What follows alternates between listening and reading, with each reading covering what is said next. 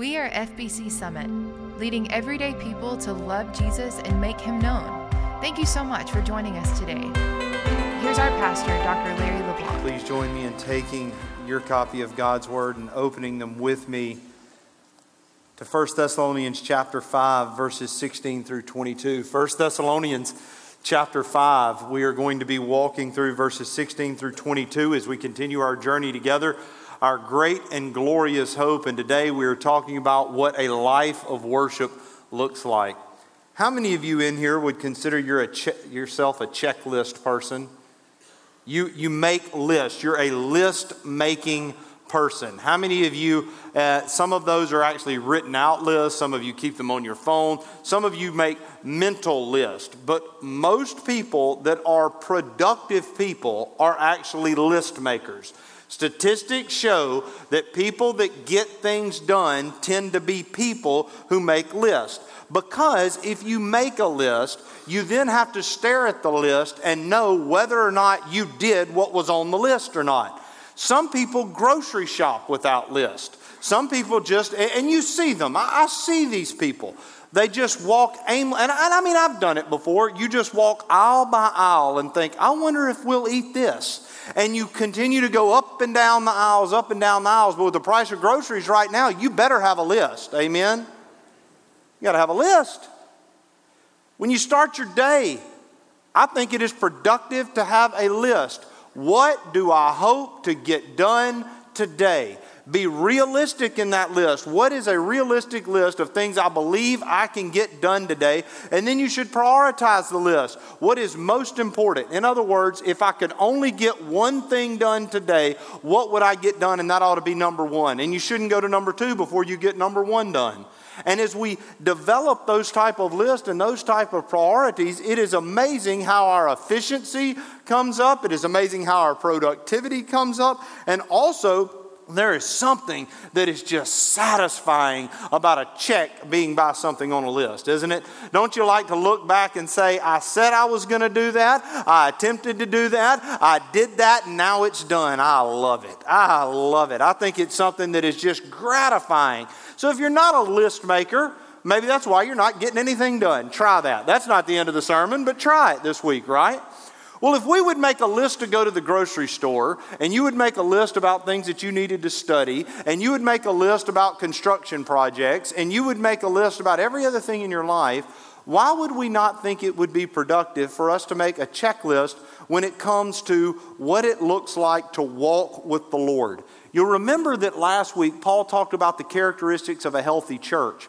He transitions now, and we're going to talk about the characteristics of a healthy life of worship. What it would look like if you were to say a life of worship would need to meet these requirements. So our big idea this morning is that there are actions that should always characterize a life of worship and others that never should.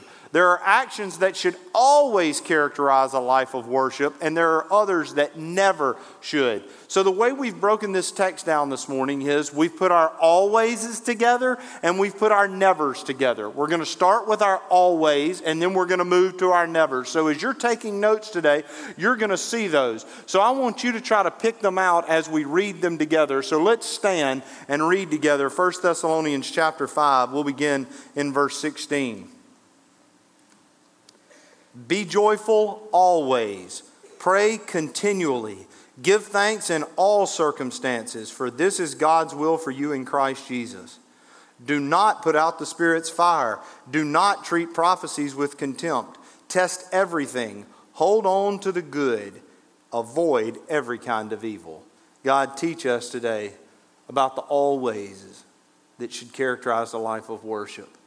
And also, Lord, warn us today about the things that should never, never be true of our lives of worship. Lord, we ask these things in Jesus' name. Amen. Please be seated.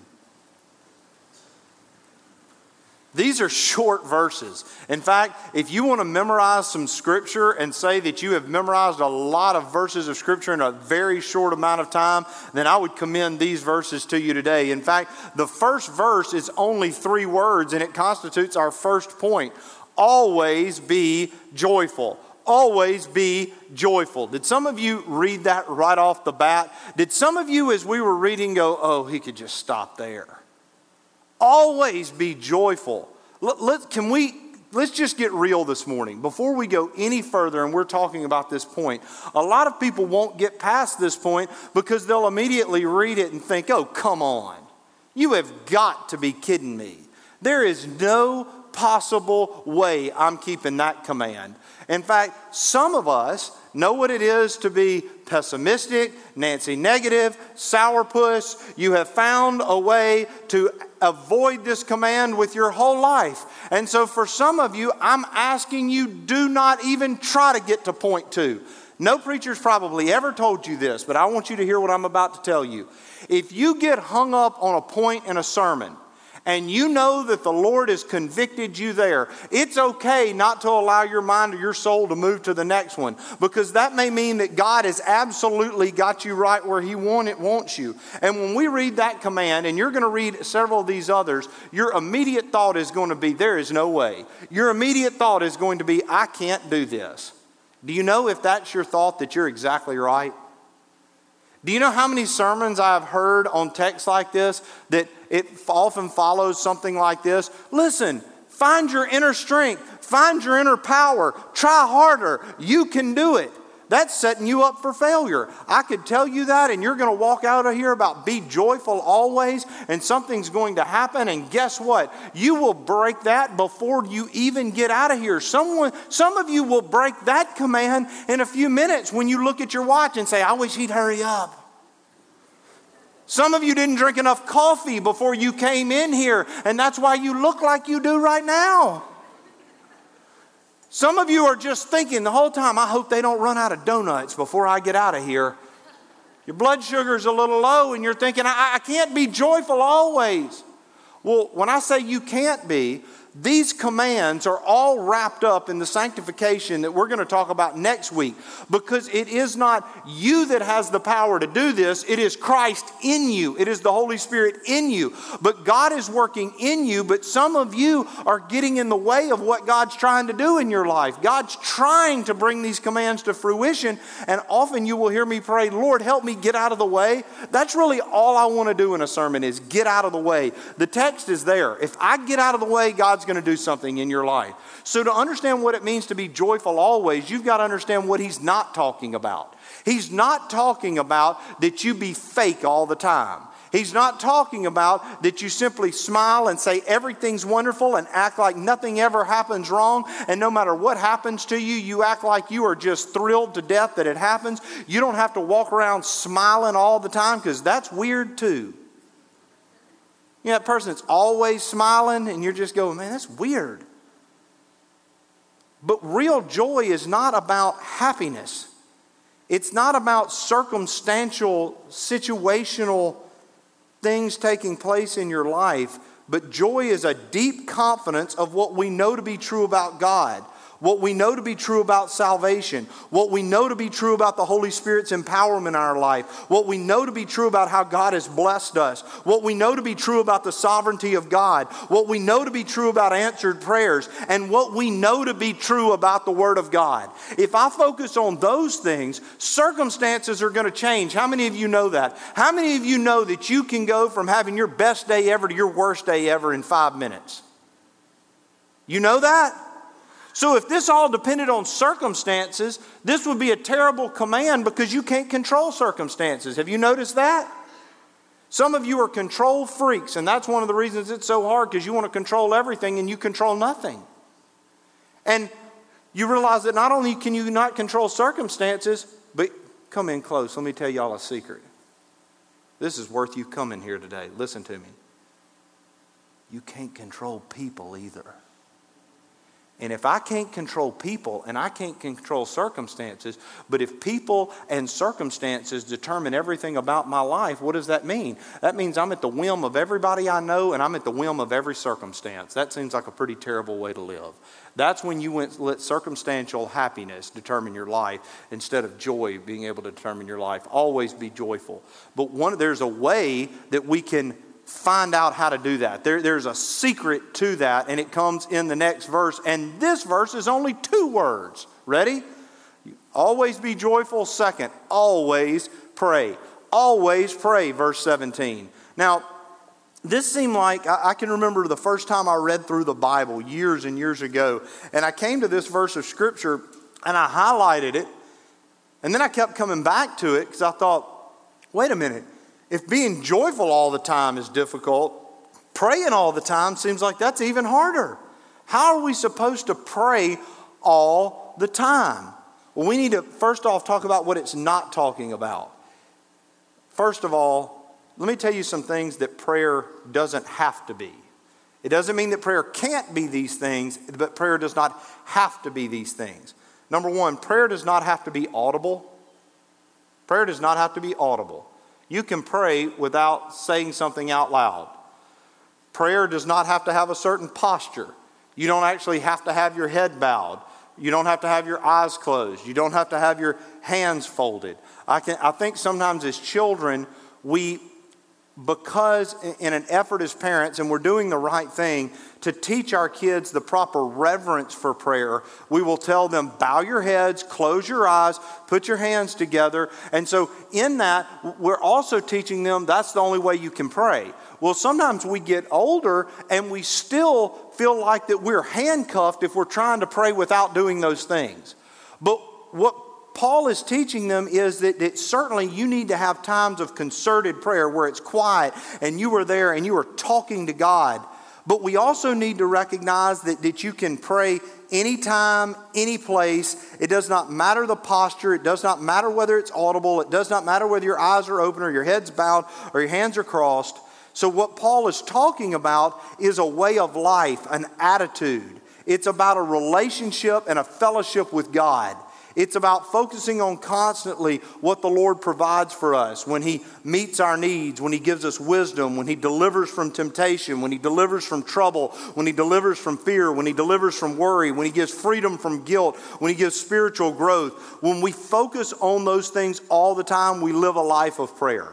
So if you're still struggling with this, let me illustrate first how we fall short of this, and then we'll try to talk about ways that we can do a little bit better. How often during the day do you think about God? I'm not talking about that you read through a New Testament book. I'm not talking about that you consider or work out some deep theological concept. I'm asking, how often does God, the things of God, or the Word of God come up in your mind? We used to sing a praise song years ago, and it would say, when I think about the Lord and how He saved me and how He raised me, how He placed my feet on solid ground. I love that song because I can remember even now when I hear it, when I think about the Lord, sometimes I just want to stop there before we go any further. How often is that happening? I will live in a life of constant prayer if I'm thinking about the things of God. But I'll be honest with you, sometimes there are moments and hours and better parts of days that if you're not careful, a thought of God won't pop up into your mind because you're so enamored with either the things of the world or either the things of the flesh or either the preoccupations of your own life. So really praying without ceasing isn't about learning to go jump in a closet and bow your heads. It's to constantly be training yourself to think about God. One of the reasons that we pray alone is that it trains us when we are by ourselves to pray when we're not alone. We read the Bible every day, not just so that we would learn in that moment, but so that it fills our heart with the Word of God so that the things of God constantly come up in our lives. And that way when I'm having conversations with people, I'm thinking about what God's doing in their life and I'm looking for what's happening in their life that God is trying to work out in them. When I see things in creation, when I see things in the world, they remind me of the things of God. And this is about having your radar or your antenna tuned to the things of God so that you are in fellowship with Him. One theologian said that there are 667 recorded prayers in the Bible. He also estimated that out of the 667, that 454 of them recorded answers. We have a God that answers prayers. And what we need to do a better job of, if we're going to always pray, is try to pay attention to the prayer prompts that are in our life everywhere. When I say prayer prompt, what am I talking about? What do you see in your life that prompts you to think about the Lord and to talk with the Lord? That could be a conversation you have. That could be something in nature. That could be a song that you hear. That could be a problem you're facing. That could be a difficulty. But you've got to be at a place where from time to time you are thinking about not only the Lord, but the things in your life are reminding you of the things of God, so that we live in a place of independence. Now, one of the things this verse means that honestly, I think this may be even more important than what we just talked about. The meaning of this verse is not just that you should continually pray or always pray in that you are never not stopping, but Paul is telling them, don't give up praying. How many of you sometimes have been tempted to quit praying because you wonder, is this doing any good? Is this working out? Is this affecting heaven? Is God listening? Is God doing anything about it? So part of what this verse is teaching is keep on praying. Even when it's difficult, even when it's hard, pray without ceasing. Don't stop praying. There should never be a period in your life where you have ceased to pray. Always be joyful and always pray. And as if that weren't enough, verse 18 says, give thanks in all circumstances, for this is God's will for you in Christ Jesus. Always give thanks. The Bible says that we have no excuse to be ungrateful. If you had one thing that should dominate your life, it would be thankfulness. It frames everything else. Humanly speaking, just like having joy, just like always praying, this may seem impossible. But Mary said something. In Luke chapter 1, she said, but with God, all things are possible. When we think about giving thanks, I want you to just evaluate something really quickly in your life. You personally, how could you not be thankful? Really, how could you not be thankful? It seems a little ridiculous to look over the course of our lives and figure out a way that we could not be thankful. I think this is true. If you had one thing that was the thermometer or the barometer of someone's spiritual health, it would be their gratitude. If you could only measure one thing in their life to figure out how their life of faith was going, it would be their gratitude. And the reason is that the only people who aren't thankful are people that are selfish. Why? Because if all we focus on is ourselves, we start to realize, man, I'm not focusing on anything about what God's already done for me or what God's already shown me or how God's already provided. All I'm focusing on is what I want next. Give me, give me, give me. You say, well, that doesn't characterize us. We're all, at points, a little bit like grown-up toddlers, aren't we? If you've ever watched a toddler, you don't have to wonder whether or not we were born into original sin. As precious as they are, they come into this world sinners. Selfish, ungrateful. The moment you give them one thing, they want something else. And those toddlers grow up and they become you and me. And if we're not careful, we get into a rhythm of life where all we do is complain about what we don't have and what people haven't done and what we wish would happen. And if I had this and if I had this. And at the end of the day, you have so much more to be thankful for than you do to complain about. And if we would become more thankful, our spiritual health would grow exponentially. So it's something that we train ourselves to do by the power of the Holy Spirit. I've got to find a way to be more thankful in my life, to give thanks and to have more gratitude. So be joyful, always pray, always give thanks. And then it says, always be discerning. Look at verse 21 and 22. Test everything, hold on to the good, and avoid every kind of evil. Always be discerning. When it says that we are to be a people who test everything, it's talking about discernment. And if I had to list a spiritual quality that I believe is lacking in the church today and in the life of individual believers today, it would be discernment. It seems that because we have gotten away from a true biblical hermeneutic, because we have quit stressing people being in the Word and in God's Word and listening to God's Word, then what happens is that we begin to listen to every passing voice and every passing wind. And so when it comes, it's not just about listening to preaching, it's about everything in your life. You ought to be able to distinguish truth from error. And another thing that I think is challenging about that is this is the only time in world history that people have actually declared that your truth can be your truth and my truth can be my truth. So we say things that are absolutely foolish. We say things like, well, this is what I think is true for me. But if something different is true for you, then it can be, and we both can hold on to those truths. And so we've taken discernment and thrown it out the window, because if there's no right and there's no wrong, there's nothing to discern. Do you follow me? Do you follow what I'm talking about? That's the world we live in. We told people you don't even have to discern anymore. Don't worry about discerning. Just let them feel like what they want to feel, and this group feel how they want to feel, and it'll all be okay. In fact, one of the things, if there's generationally that we've applauded, it's been open-mindedness. How many of you know this? We need to be more open-minded. You heard it here first. We need to close our minds. And let me tell you what I mean. This quote is old. G.K. Chesterton said this: merely having an open mind is nothing. The object of opening the mind, as of opening the mouth, is to shut it on something solid.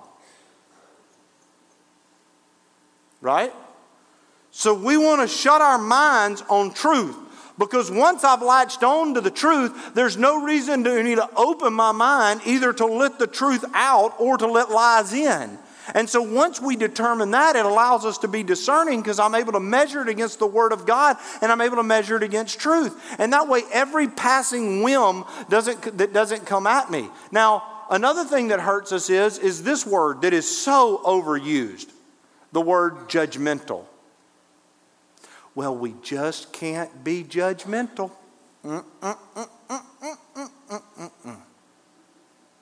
You heard it here first. Some of you need to become more judgmental. Now, if you're struggling with that, let me just tell you what I mean.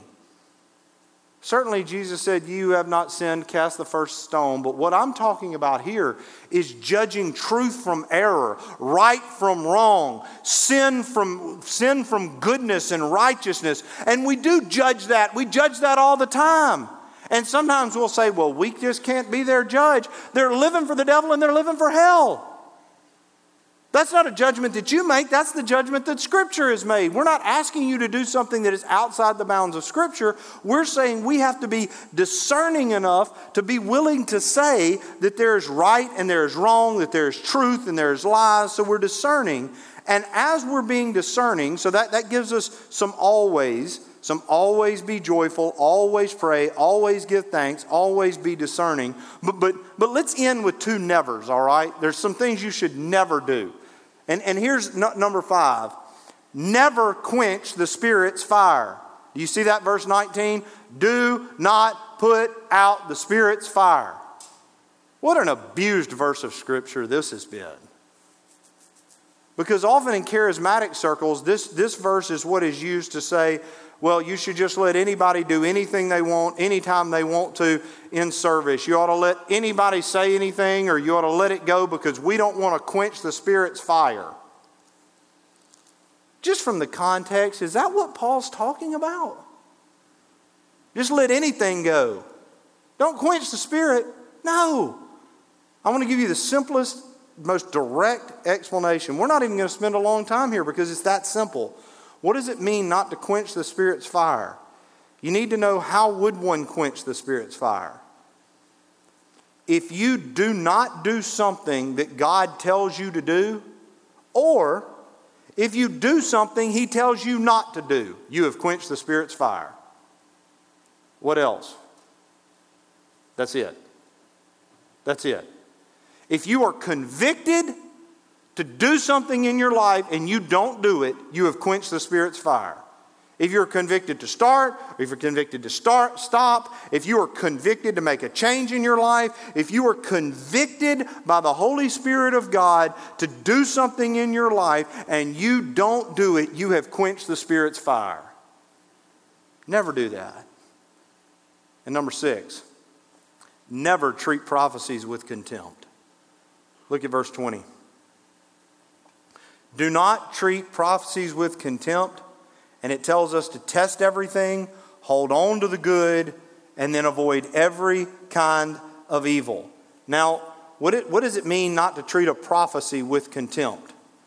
Now, what if somebody jumped up here right now and said, I have a fresh prophecy I'd like to give? In case you're wondering, I'd tell them to sit down. That's actually happened here before.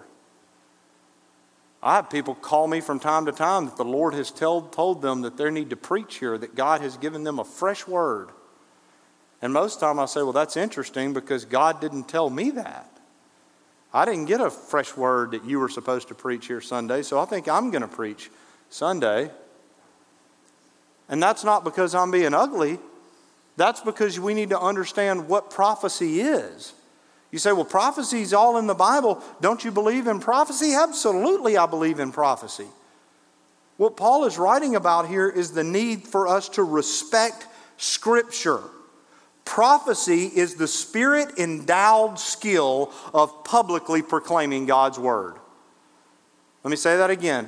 Prophecy is the Spirit-endowed skill of publicly proclaiming God's Word. So, let me ask you this. Do we have God's Word? 66 books, right? 39 in the Old, 27 in the New. True or false question? Everybody ready? The canon is closed. True. That means that no books are going to be added to the Bible. That until Jesus returns, your Bible is complete. And it has been complete since the first century. So since we know that, that means that anything that is said, anytime somebody claims to be a prophet or to have a prophecy, anything that claims to be said must match up with what Scripture says. So, if somebody says, I have a fresh word, that's one of the things that tells me that you need to never allow that person to speak. Why?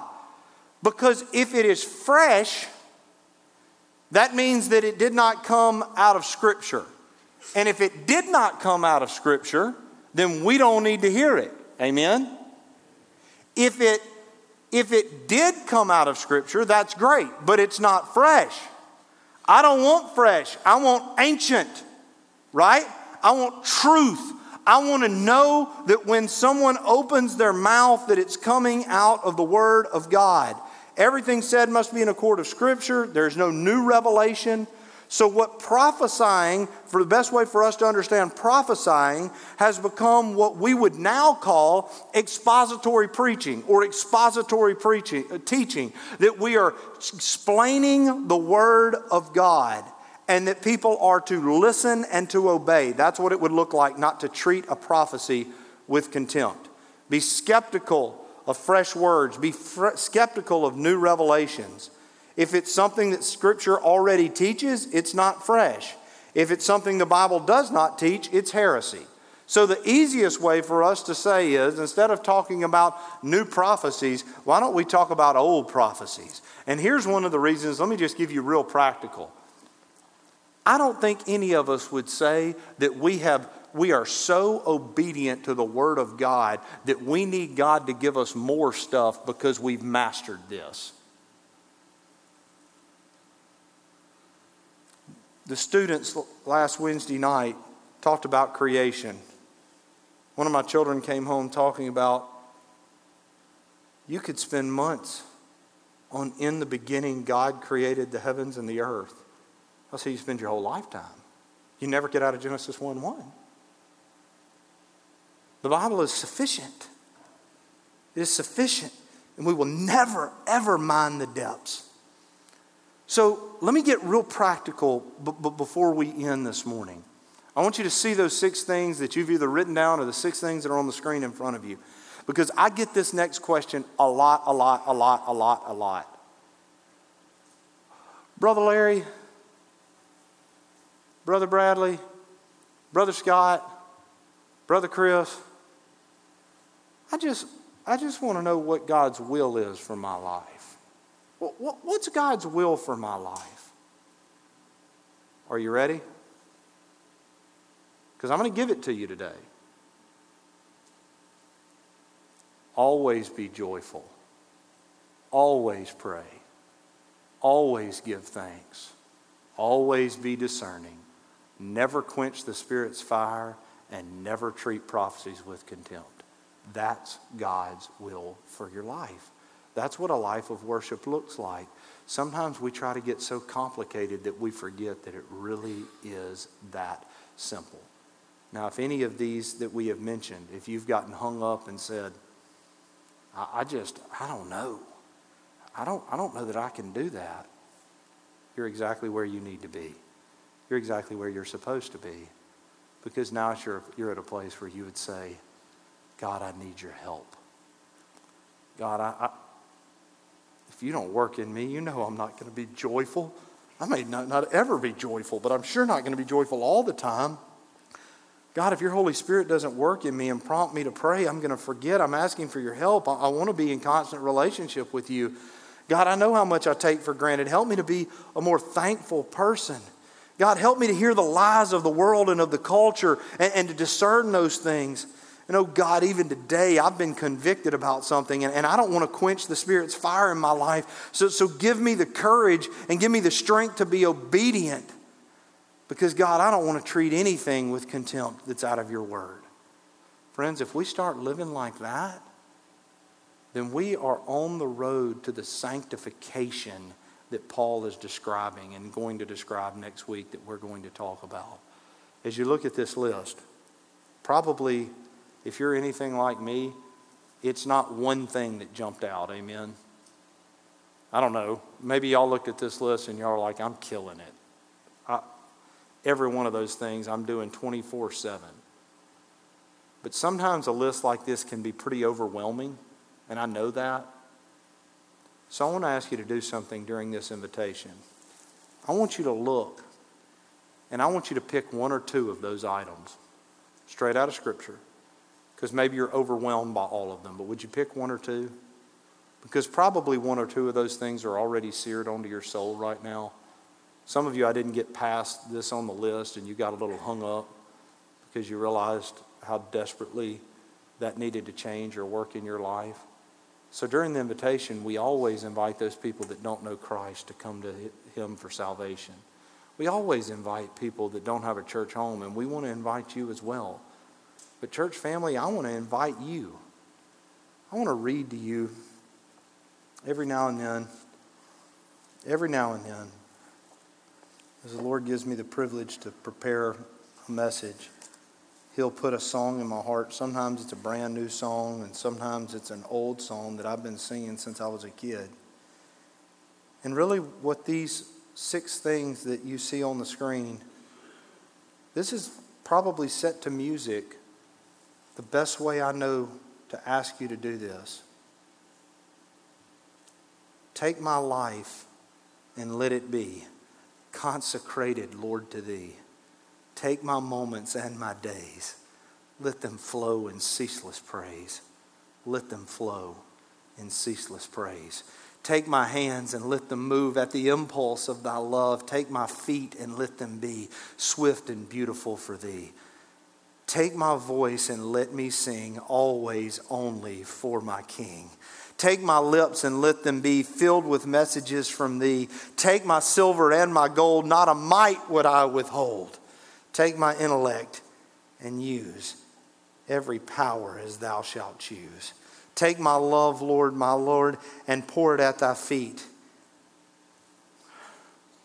Its treasure store. Take myself and I will be ever only all for Thee. Take my will and make it Thine. It shall be no longer mine. Take my heart it is thine own. It shall be thy royal throne. Take my life and let it be consecrated, Lord, to thee. Those 6 things, that's a consecrated life. That's the kind of life I want to lead. And that's the kind of life I want you to lead. Would you stand with me? Thanks for listening to FBC Summit.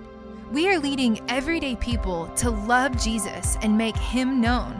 For more information, visit our website, fbcsummit.org.